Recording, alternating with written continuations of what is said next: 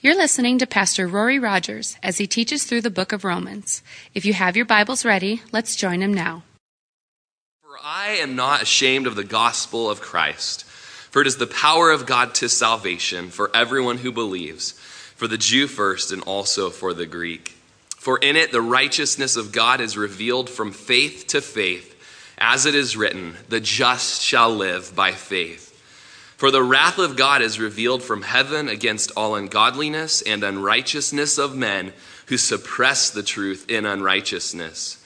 Because what may be known of God is manifest in them, for God has shown it to them.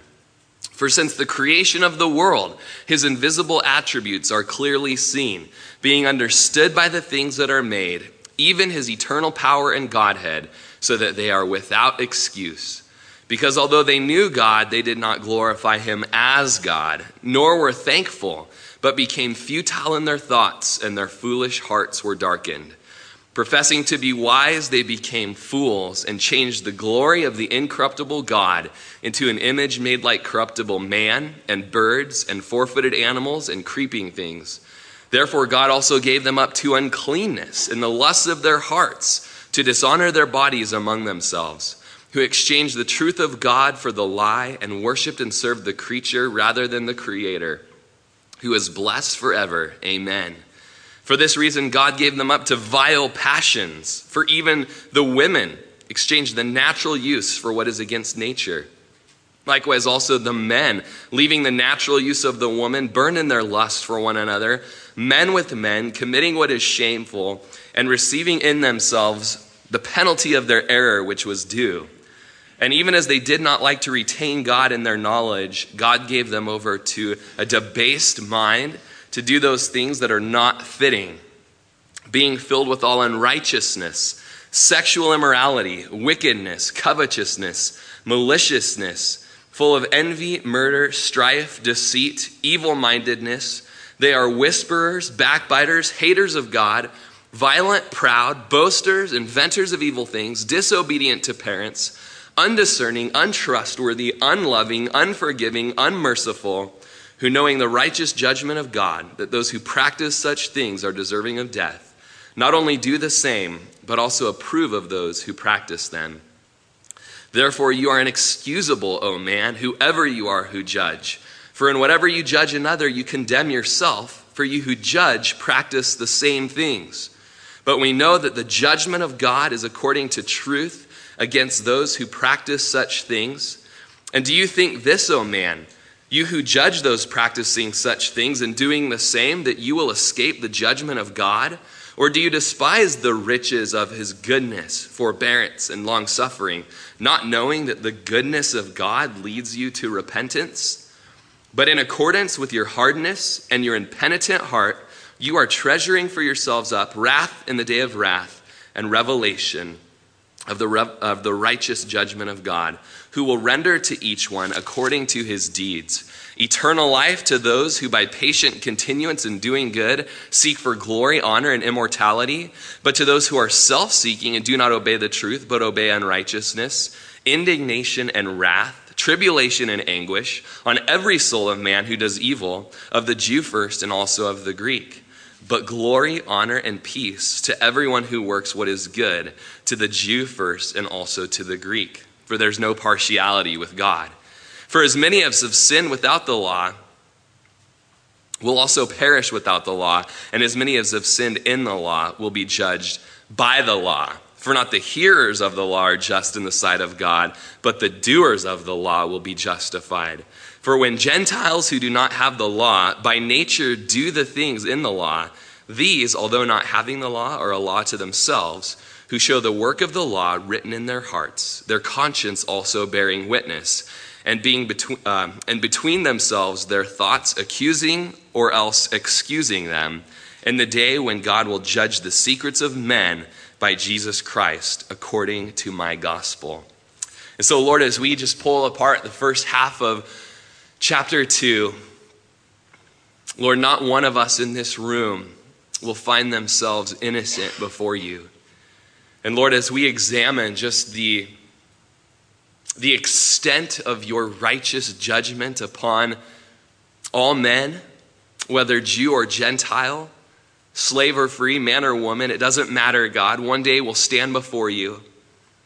Lord, I pray that you would strike within us just a holy fear, a holy reverence of you, Lord, and a love for you as well, as we see that the very righteousness and the very standard that you expected and demanded from us, and we weren't able to give, Lord, you provided it for us through your Son, Jesus. Make that abundantly clear today by the power of your Spirit. And we pray that today, truly, your goodness would lead us to repentance for your glory. In Jesus' name, amen. Amen. Well, some of you may remember the 70s ultimate self-help book, I'm Okay, You're Okay. Of course, people are being slaughtered in other countries and starving to death, but it's all good. I'm okay and you're okay.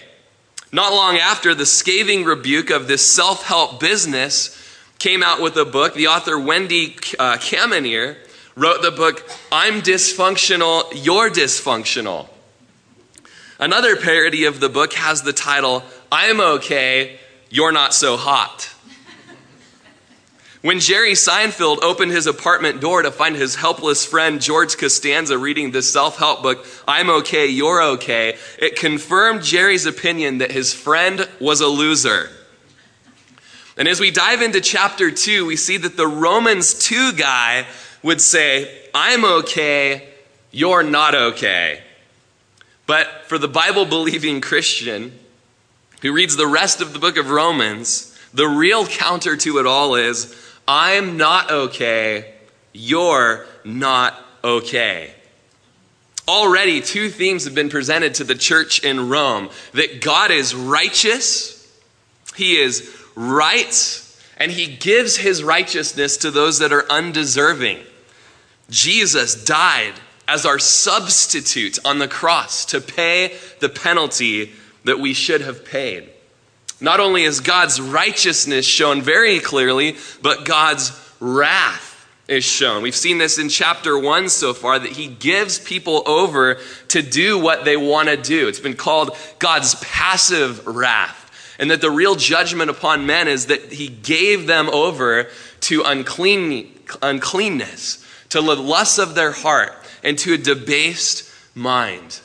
But that gospel is there, that he gave the righteousness to us who are undeserving. As Tim Keller shares the gospel, he says, you are more wicked than you can possibly imagine, and you are more loved than you dare to dream. We spent quite a bit of time in Romans chapter 1, a couple weeks in this list of sins, this list of 23 sins showing that man is depraved. Man has fallen short of God's glory. These sins that consist of sexual sins and obvious and gross sins, murder and maliciousness, backstabbing, gossip, wickedness, inventing evil things. And as we read that list, perhaps some of you in this room, and myself, I've been there, have been the person that would stand up as the list is read and would say, amen. These people will be judged. These people will go to hell. These sins are disgusting. And those that practice them should be punished. They're disgusting, they're sinful, they're nasty, and they should be judged. And there's almost an applaud as we read, yes, sinners will be judged. But then Paul gives us chapter 2, and he says, hold on there, you self-righteous. You want a piece of this? You too are sinful. You're just as sinful. So don't fall into judgment on these individuals, into condemning them, into putting the individual down, into damning them, because you yourselves are just as guilty. In chapter 2, Paul is going to deal primarily with the self-righteous religious Jew. But for those of us in 2011 Prineville who don't really fall into that category, incidentally, The Gentile self-righteous is dealt with as well. Now, there's two objections in the Jewish mind as they read chapter 1. Two objections concerning that they need the gospel and are under just as much wrath as the Gentiles. First of all, to the Jew, it would seem impossible that a Gentile could be saved. But secondly, the Jew thought that they were exempt from judgment just because they were a Jew. Just because they were a special, chosen people. And while it's true that Israel is a chosen people set apart by God, as the Lord told Abraham, him and his seed were to be a vehicle by whom Jesus would bring salvation. And Romans 9 through 11 make the case that God is not done with Israel, nor has he replaced Israel with the church. And so Paul doesn't deny that, yes, the Jews have this privilege, but the privilege of being a Jew doesn't make them exempt from the judgment of God or their need for righteousness. And from Genesis to Revelation, the Bible teaches that it's through faith in God's gracious provision of salvation through his Son, Jesus Christ, and nothing and no one else. You know, the Jew or the self-righteous Gentile would say, we don't do these things that the pagan Gentiles do. But Paul would say, under inspiration of the Holy Spirit, yes, you do. You know, many thought that just because they said they weren't doing such things, they wouldn't be judged. But as we see a few times in this chapter, God judges the secret things because he knows what's happening in secret. Any religious, self-righteous, moralistic person who thinks he knows the secret, that God doesn't know the secret and that he's avoiding judgment, is condemned just as much as the Romans 1 blatant, outright, full-blown pagan. You see, even the Jew is part of the world turning away from God's general revelation through nature, as we talked about in Romans chapter 1, verse 19 and following verses. God's general revelation through nature and even the conscience. Even the Jew turned away from God's revelation. And the Jew even turned away from God's specific revelation in the law, where it was just clearly laid out, thou shalt not. The Jew turned away from that. And the Jew is going to find out that God is totally fair, totally just, and totally right in the way he deals with sin. Whether you're a Greek or an Egyptian or a South African or a Peruvian or a Bosnian or a Prinevillonian, God is just and right and fair in how he deals with sin. Chapter 1 shows us just the all-out blatancy of sin. And we all kind of cheer like, yeah, they're sick and wrong. But chapter 2 tells us there's a subtlety of sin. Sin creeps in as just about a poison when it creeps in as self-righteousness within the moralist or within the religious person. We see already in verse 1 that sin distorts our judgment. You know, chapter 1 tells us that as we fall into sin, we get this debased mind. And it messes with our vision. It messes with our ability to see clearly. Oh, we see sin so clearly in other people, don't we? And yet it's kind of fogged and pushed down and so dim in our lives. Oh, sure, we're all sinners, aren't we? But barely. You know, you can barely see it in my life. Joseph Glanville was a 16th century writer, philosopher, and clergyman. And he said, while all complain of ignorance and error, everyone exempts himself. Man, it's in Rory Rogers, I'll tell you that. Man, we see this so clearly in our new social networking tool, don't we?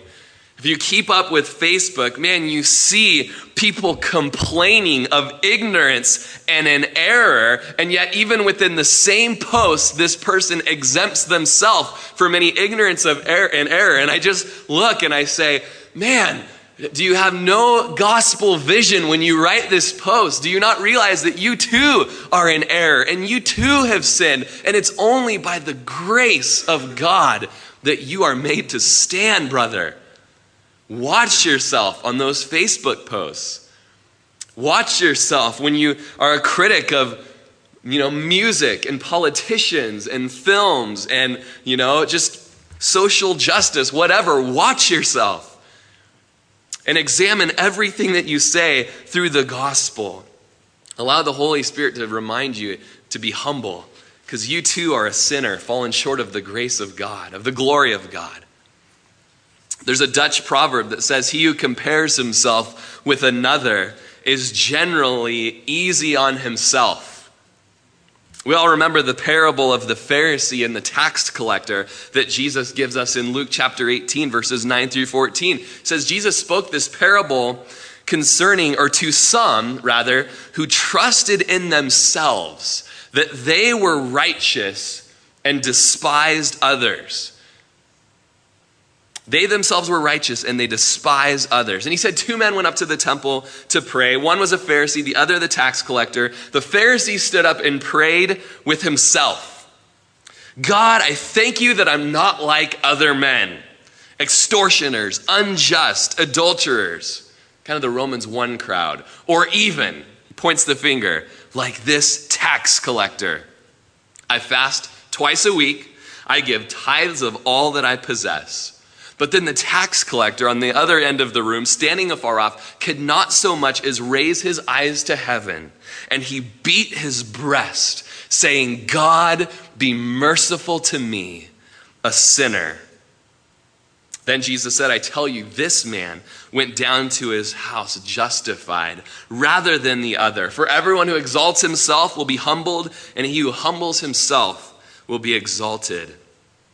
There are none so blind as those that refuse to see. C.S. Lewis, in his book, The Problem of Pain, said that prostitutes are in no danger of finding this present life so satisfactory that they cannot turn to God. The proud, the avaricious, the self-righteous are in that danger. Lord, don't let us be that proud, that avaricious, that self-righteous, thinking that we don't even need your grace. We're told to take the plank out of our eye before we judge another. Our sin looks so much worse when somebody else is doing it. In the story that was given to us, the true account from thousands of years ago, Nathan's story to David of a neighbor who stole a man's lamb. Do you remember it? 2 Samuel chapter 12. Let me just read these 7 verses to you. It's a story, so just enjoy. Then the Lord sent Nathan to David. This is after he'd committed adultery with Uriah's wife Bathsheba. And he came to him and said to him, there were 2 men in one city, one rich and the other poor. The rich man had exceedingly many flocks and herds, but the poor man had nothing except one little ewe lamb, which he had bought and nourished. And it grew up together with him and his children. It ate of his own food and drank from his own cup and lay in his bosom. Sounds like some of you and your dogs, just to be honest. It was like a daughter to him. And a traveler came to the rich man, who refused to take from his own flock and his own herd to prepare one for the wayfaring man who'd come to him, but he took the poor man's lamb and prepared it for the man who'd come to him. So David's anger was greatly aroused against this rich man. And he said to Nathan, as the Lord lives, the man who has done this shall surely die. Although the law says that only restoration was to be made, not death. And he shall restore 4-fold to the lamb because he did this thing and because he had no pity. And then Nathan said to David, You are the man. You are the man. This is your sin. You are the rich one who went and took Uriah's only precious wife. But man, other people's sin look a whole lot worse than our sin, even though it's the exact same thing. Someone may tell us the very thing we're doing, but in a fictional form, and we just don't see it. You know, we look at modern day terms. We've got our economic crisis. Isn't it interesting that it's everybody else's fault but our own, but my greed, but my wanting what I shouldn't have and what I can't pay for? Oh no, it's the president's fault, or it's these people's fault, or it's everybody else's fault. It's our fault. It's our fault. So sin can produce a bias. We see in verse 1 of chapter 2. It produces a prejudice in our heart. And if you're here today and you haven't yet believed in Jesus for the cleansing of your sins and the renewal of life, to be born again, there's something that's within your heart that's giving you some sort of hall pass and is telling you that you are exempt from the judgment of God and you don't need Jesus. But you're wrong. You're dead wrong. And that voice in your head that's telling you that is demonic. You are a sinner, and you are in desperate need of a Savior.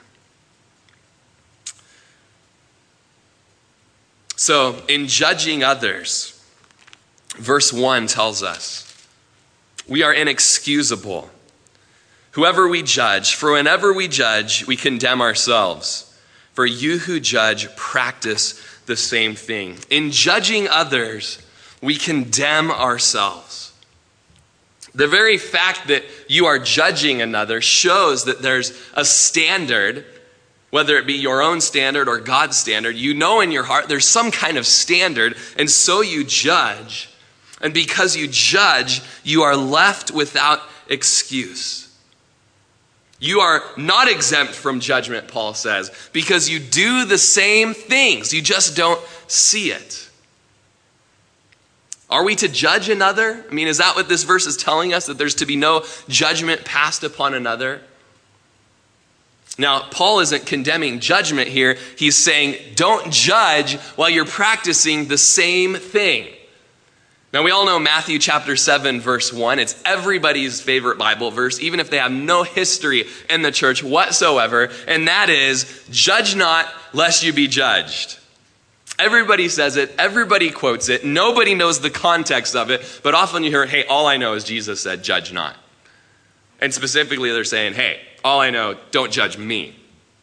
Don't judge me. But Jesus says this, judge not that you not be judged, for with the judgment you judge, you will be judged. And with the measure that you use, it will be measured back to you. 1 Corinthians chapter 6 tells us that we're to judge one another. And that if there's a sin between a brother, you don't go to the secular court system and let the secular world settle it. You come to the elders. You come to the saints. We're going to judge the angels, 1 Corinthians 6 says. Why shouldn't we judge our own matters within ourselves here? We're to judge. You know, the postmodern version of Matthew 7 would be, you know what? We should never evaluate any position or view negatively because Jesus said, judge not, lest ye be judged.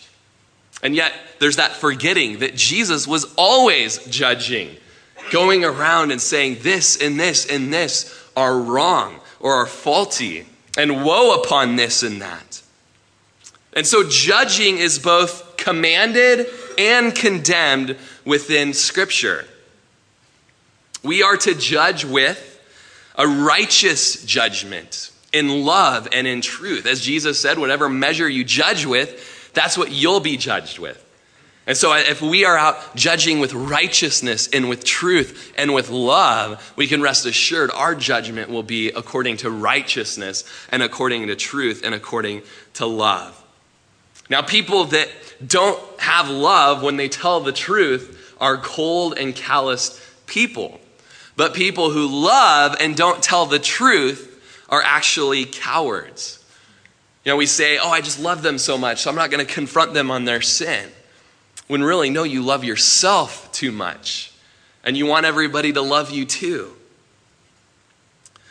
One man said, we are to judge and assess the position of a person, but we are not to dismiss and discharge the person as a whole. The word to judge, there's two different words. There's the word krino, which speaks to be like a fruit judge. And that's what we're to be. We're to judge fruit. You can tell a tree by its fruit, Jesus said. Then there's katekrino, which speaks of a condemning of a person, a throwing down or a damning of the person. Whenever we gossip, we are katekrinoing a person. We are condemning them because we are writing the person off. We refuse to go to the person so that they can be restored. Man, in our fruit judging, in our krino, we're not trying to damn the person, but rather we're trying to bring them up out of the pit. We're willing to sacrifice our time and our energy to help them, and to help them live righteously. We have this sentencing and this condemnation that takes place. And next week, verse 22, we'll dive into this thought. Matthew chapter 23, verse 24, Jesus condemns the Pharisees for this type of judgment and this type of hypocrisy, that in whatever they judged, they were practicing the same thing. In Matthew 23, 24, Jesus says, blind guides who strain out a gnat to swallow the camel. Woe to you, scribes and Pharisees, hypocrites! For you cleanse the outside of the cup and dish, but inside they are full of extortion and self-indulgence. Blind Pharisees, first cleanse the inside of the cup and dish, that the outside of them may be clean also. Woe to you, scribes and Pharisees, hypocrites! For you are like whitewashed tombs, which indeed appear beautiful outwardly, but inside are full of dead men's bones and all uncleanness. Even so, you also outwardly appear righteous to men, but inside you are full of hypocrisy and lawlessness. And that's exactly the person that Jesus is talking to in Romans 2:1. But it doesn't just pertain to the Pharisee, you guys. It pertains to us as well. The enemy is so tricky, and he begins to take our works of righteousness and to twist them so that we feel that it's the works of righteousness that make us right before God, rather than what Jesus has done so that we can work works of righteousness. He says, you who judge, condemn yourself, verse 1. For you practice the same things. Not one of us is righteous. Not one of us is free from falling into wicked thoughts or covetousness or maliciousness. We hate what we read in the list of chapter 1, but then the Holy Spirit begins to show to us there's an awful lot of chapter 1 in each and every one of us. Verse 2 of Romans 2. You can tell we're making much better speed and pace in chapter 2 than we did in chapter 1. But we know that the judgment of God is according to truth against those who practice such things. This is why the Lord says in Romans 12:19, vengeance is mine, I will repay. Only he is just and true enough to judge rightly and to carry out vengeance without sin. The judgment that's used here in verse 2 is the word krima. And it's a lawful decision for or against something. It's a ruling, a verdict, a conclusion, or a result. And the conclusion of God is according to truth. We all just witnessed this last week, just this amazing bit of news, as Amanda Knox was finally acquitted after 3 years in an Italian prison on trial for her murder of her roommate. On trial for the murder of her roommate, but acquitted, declared not guilty. I remember, a year ago or longer, watching a Dateline episode about the whole Amanda Knox thing. And I remember shutting it off and going, she is so guilty. She's so guilty. And then to watch this and to say, well, a judge and jury in Italy have said that she's not. And maybe on this side of eternity, we'll never really and totally know. But we know this, the judgment of God, the conclusion to it all, the grand finale, the result will be in accordance to truth. Men suppress the truth. Chapter 1, verse 18 tells us. Or we exchange the truth for a lie. The very truth that we will be judged by is suppressed and exchanged out. The truth, the reality, the certainty, the accuracy, the genuineness of it all is suppressed, but not by God. He is completely and totally legit in his judgment. I got a text from a friend this week as I was studying this. And he said, "Pray for me. My psychology professor is stating that there are no absolutes in life and that evolution is a proven science." And you just get angry when you read something like that. Oh, I'll pray for you. I'll pray for her. But we can rest, even in the midst of it all, knowing that God's decisions are going to be according to reality, precision, and legitimacy. As Psalm 19:9 says, the judgments of the Lord are true and righteous altogether. At the end of Revelation, after the great tribulation has taken place and hell on earth has happened, and the postmodern world would say, oh, a great injustice has been done, that God would pour out his wrath upon the world like that. But in Revelation 19:11, there in heaven opened up was a white horse, and he who sat on that white horse was called Faithful and True. True is his name, and in righteousness he judges and makes war. So, in the context of it all, God is going to rightly decide those who are condemning the actions of others. Yet the truth and reality is that they themselves are regularly and actively participating in the same sins. Romans 2 is going to lay out all the principles by which men will be judged. They will be judged according to truth in verse 2. They will be judged according to guilt. You just hop ahead in your mind to verse 6, and we'll find that we are all guilty.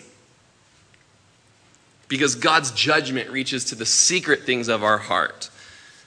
And Jesus told us that on the Sermon on the Mount. Hey, if you've lusted after a woman, the secret place of your heart, you've committed adultery, and I know it.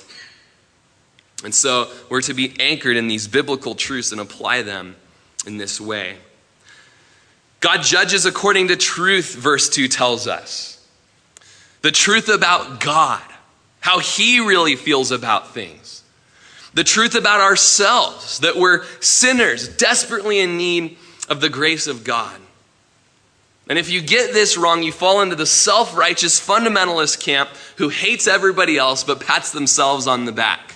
When Paul would say, you've done the same things. Martin Luther says, the righteous invariably try to see their own faults and overlook that of others. They're eager to recognize the good things in others and to disregard those of their own. On the other hand, the unrighteous look for good in themselves and evil in others. The judgment of God will be according to truth about God, about ourselves, and the truth about others. Have they really sinned? What really happened? The Lord knows. He's omniscient. Verse 3. And do you think this, O man, you who judge those practicing such things and doing the same, that you will escape the judgment of God? Do you take comfort in your proactivity against pornography, your criticism of the gay community, your loathing of drug abuse, violence, and abortion or teen pregnancy to save you from the wrath of God?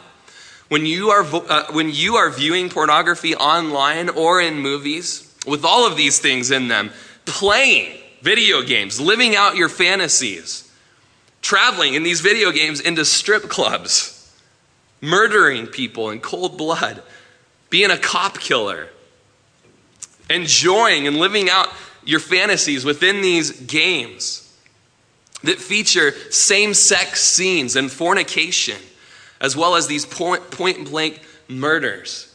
And you think that God doesn't see these things and that his wrath is not being kindled against you. The movies you watch, the TV that's in your house, the jokes, the video games, judging people, knowing it's wrong. You've obviously understood there's a standard out there. But why should you escape the judgment, Paul says, when you yourselves are practicing such things? We see here in verse 3, his judgment, it's a-coming, and there will be no escape. There will be a day of reckoning. We think that if enough time passes, we will escape the judgment of God. What do you call that in legal terms, when the case is expired in time and so you can't judge it anymore? I was beating my head trying to figure out that legal term. Statute of limitations. That was on the tip. I just couldn't. I was looking at Googling. Time passing legal trials. There's no statute of limitation with God. You sin once, James tells us, you are guilty of breaking the whole law. Man, in a legal case, you hope to have a good attorney, or you hope that all of the evidence won't be brought up, or you hope that there will be a faulty jury or a hung jury. I do know some legal terms. But none of these will be the case when we stand before God. You will not escape. God judges. He doesn't wink at sin in a silly way and pat you on the back and say, it's all good, little buddy. God gave his son to stand in our place of judgment and to take our punishment. That's a big thing. Romans 8:31 through 39 tells us, what then shall we say to these things? If God is for us, who can be against us? Listen to this. He who did not spare his own son, but delivered him up for us all, how shall he not with him also freely give us all things? And you could read the whole rest of the chapter and just have your heart melt to know that in all these things we're more than conquerors because of the deep love he's given us through his son. Believing in Jesus, we only now receive the favor that is in God. The standing that Christians have is a standing of favor before the Lord. And yet, Christians are not exempt from judgment either. Judgment applies to Christians. So many Christians think that I can just keep on sinning because of grace. I always used to call it the grace card, Oh, I can sin. Oh, license to sin, license to sin. Yeah, we're going to read in Romans. Paul says, shall we continue to sin so that grace may abound? Certainly not. How shall we who've died to sin live any longer in it? Christians are going to be judged as well. Verse 10 of chapter 5 of 2 Corinthians, we must all appear before the judgment seat of Christ, that each one may receive the things done in the body according to what he's done, whether good or bad. God still deals with us. We're to be an example of him in the world. 1 Peter 4:17 says, for the time has come for judgment to begin with the house of God. It begins with us, and if it begins with us first, Peter says, what will be the end of those who do not obey the gospel of God? Judgment begins at the household of God, and yet God's judgment upon believers is not punitive, inflicting punishment on the believer, but rather it is purifying. It's a purifying judgment. It's a refining process. It burns off all the impurities in the believer's life. He still judges us and calls us out on our sin to purify us, even though Jesus has taken our sin upon himself. And this should create huge humility within us because we don't deserve anything. God did not ignore this debt that we have accrued, but rather absorbed this debt at an infinite cost to himself. We should take the cue from Jesus, who when he was nailed to the cross said, Father, forgive them, for they know not what they do. One pastor said, Christians are not escapists. We're not escapists from judgment, but he said, we are Christological realists. Everything we are is examined as to how it pertains to Christ. And now we are judged according to the truth of what Jesus did for us.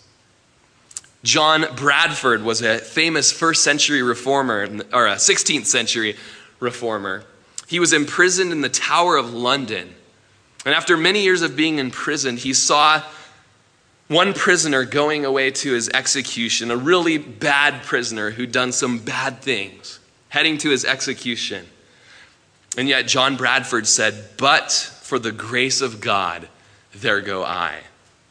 It was then that term was coined and made famous by a guy who realized what Jesus had done for him and that he was no better than that murderer or rapist or whatever this guy had done going to the execution spot.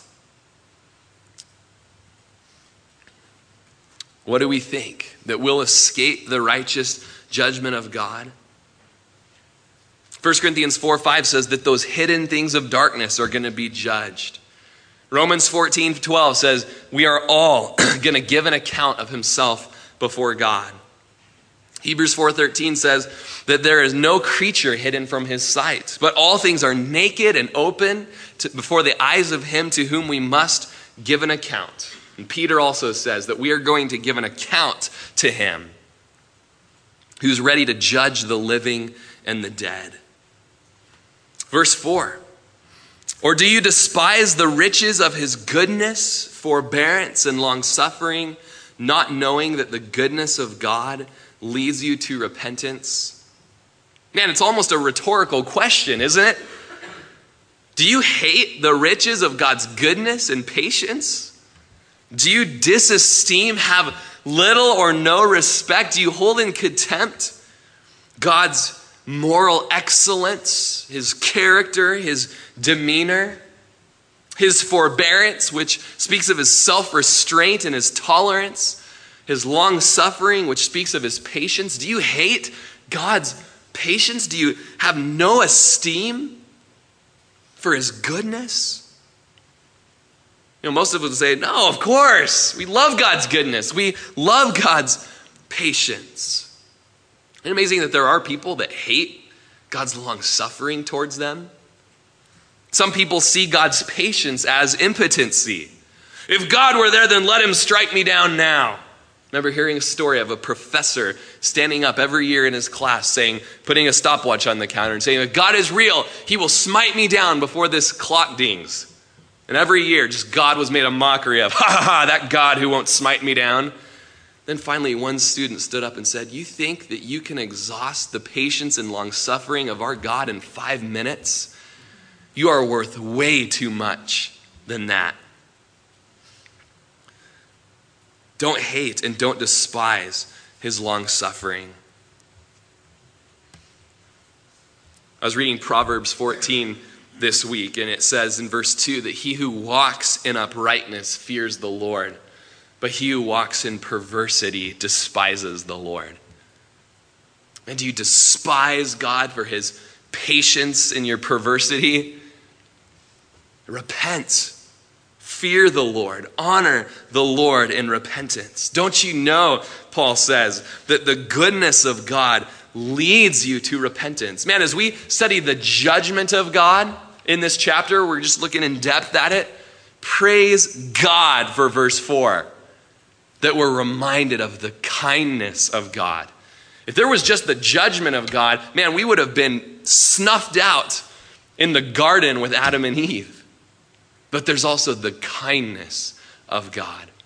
The kindness of God that throughout the history of the world, God's redeeming the planet. He's redeeming mankind because of his deep and great love for it. And it's that kindness that makes us want to respond in repenting of our sin and changing our mind about who God is.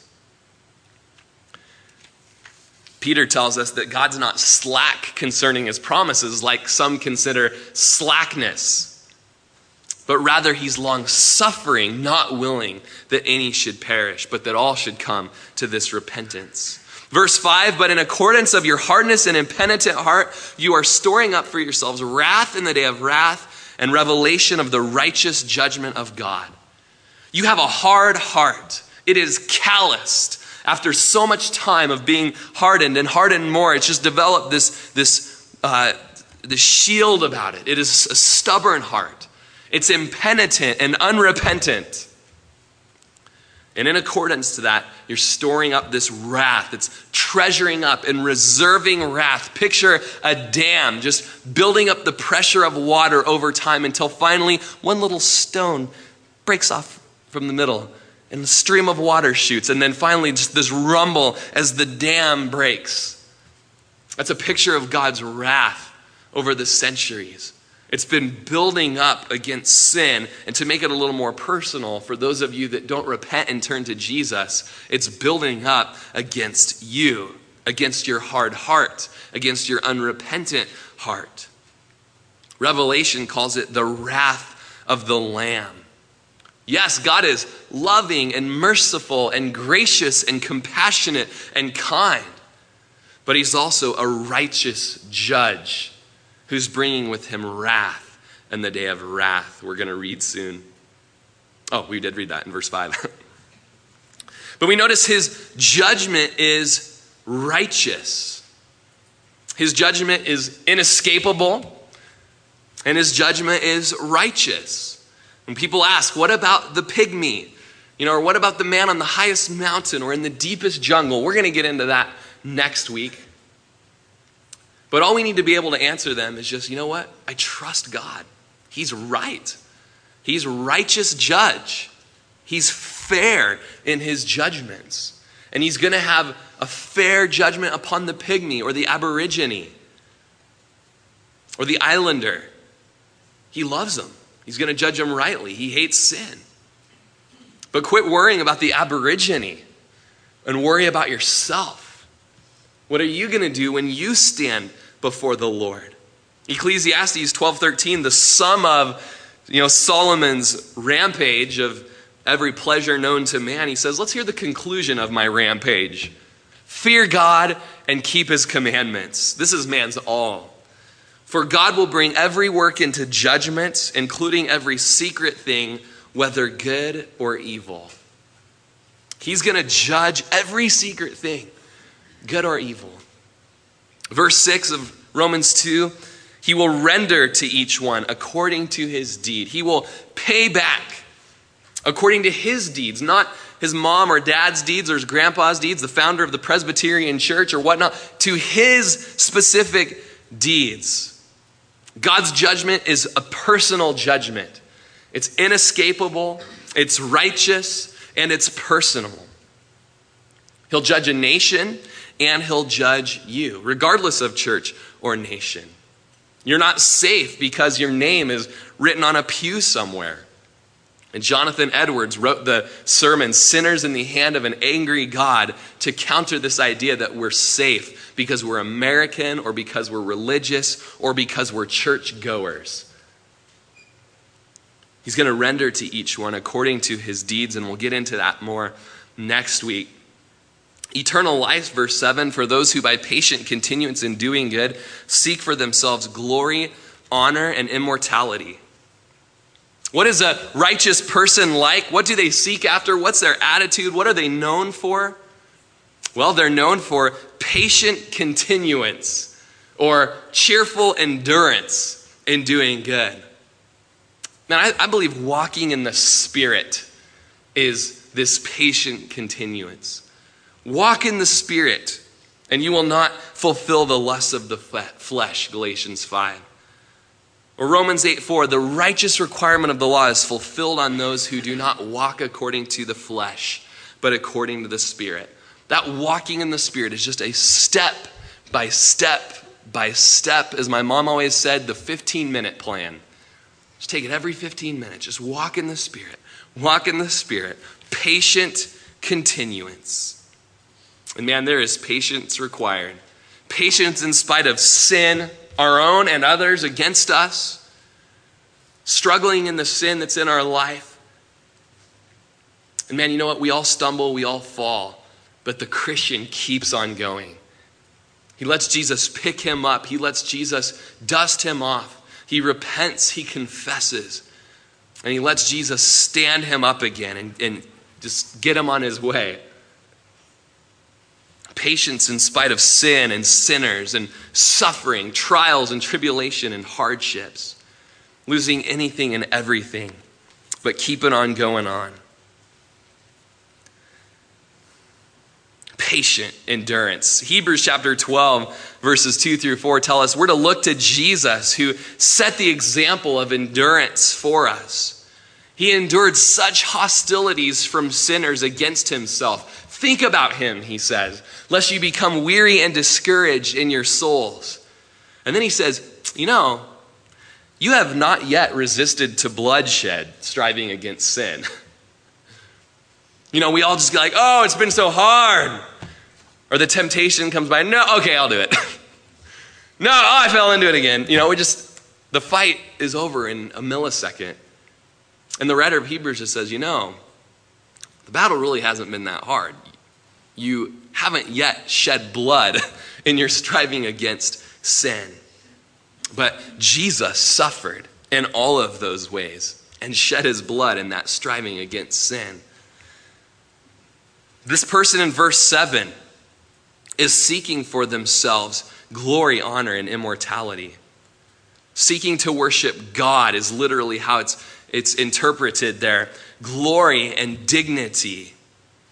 Not seeking from the glory of men, but the glory of God, so that they can go and give that glory back to God. As Revelation, we see the saints casting their crowns, casting their rewards back before Jesus, giving the glory back to whom it's due. As John Piper said, missions is not the ultimate goal of the church. Worship is. And missions exists because worship doesn't. We're just going to finish just looking at this verse and we'll be done. Stuart, you can come on up. We see that they seek for themselves this high esteem of honor and value, this unending existence of eternal life and immortality, an inheritance in the heaven. Next week, we're going to come back and look at verses 7, specifically 7 through 10. And we're going to see that there are for sure, certainly, two results of the judgment that we've studied. This righteous judgment, this judgment that's without escape, this judgment that's according to truth, this judgment that is universal and personal. And these two results, these forks in the road, are either heaven or hell.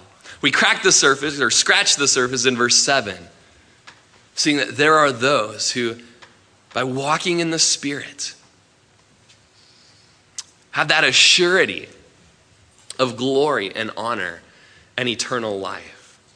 But in the verses through verse 10, we see that those who do evil and don't walk according to truth, but according to unrighteousness, we see that their outcome, that opposite fork in the road, is hell. Indignation, wrath, the wrath of the Lamb, tribulation and anguish are the words that are used there. We're going to look at that more in depth, but for the sake of time, we have to push pause for the week. Let's go ahead and set our things aside.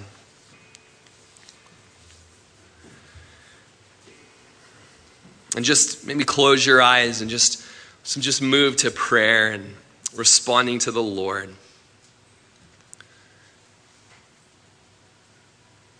I'm so thankful to come to Romans, and that the Lord loves me enough to let me study this and to just convict me. As I point the finger at the Romans 1 sinners, the really bad ones, just the Lord says, Rory, you're inexcusable yourself. And man, one of the most tragedies that could happen in my life is if I rested in just the good home that I was brought up in. A good mom and a good dad who feared the Lord. A good mom and a good dad who took me to church every Sunday. Made sure I was baptized by the age 8. Yes, that's what I rest in, this heritage that I have. Having a Bible study in my high school from the age of 15 through my senior year, and immediately going to school of ministry and blah, blah, blah, blah, blah. What a danger it could be to rest in that. Wonderful things that the Holy Spirit's worked in my life, but it was all grace or all fruits of his Spirit working through me. I don't rest in any of that. I rest in what Jesus has done. When he took my place on the cross, when he laid down his perfect life and shed his spotless blood. You've been listening to Pastor Rory Rogers, pastor of Calvary Chapel of Crook County, located in Prineville, Oregon. For more information on this ministry, or if you'd like to contribute, please feel free to write us at P.O. Box 378, Prineville, Oregon 97754, or check us out further at our website at www.calvarycrookcounty.com. We thank you so much for listening, and we pray that this ministry has blessed you.